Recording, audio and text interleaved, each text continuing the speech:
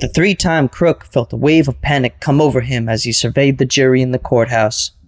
Positive he'd never beat the murder rap, he managed to get a hold of one of the kindlier-looking jurors and bribe her with his life savings to go for the manslaughter verdict. Sure enough, at the close of the trial, the jury declared him guilty of manslaughter. Tears of gratitude welled up in his eyes. The young man had a moment with the juror before being led off to prison. "Thank you, thank you, thank you. How did you do it?" "It wasn't easy," she admitted. "They wanted to acquit you."